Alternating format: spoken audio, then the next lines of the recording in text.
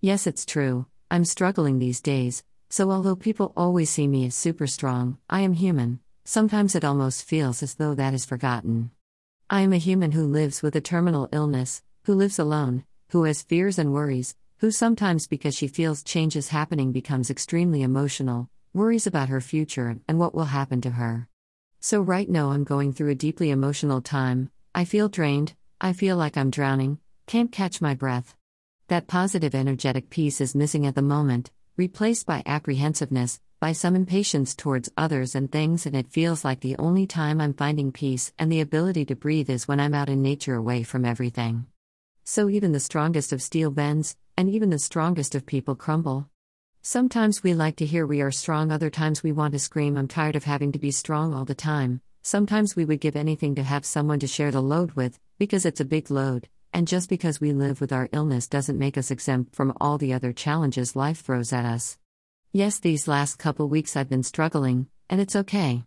I allow myself to go through and feel the things I'm feeling. I cry, there's that human piece coming through. I feel sad, I think about a lot of things and people.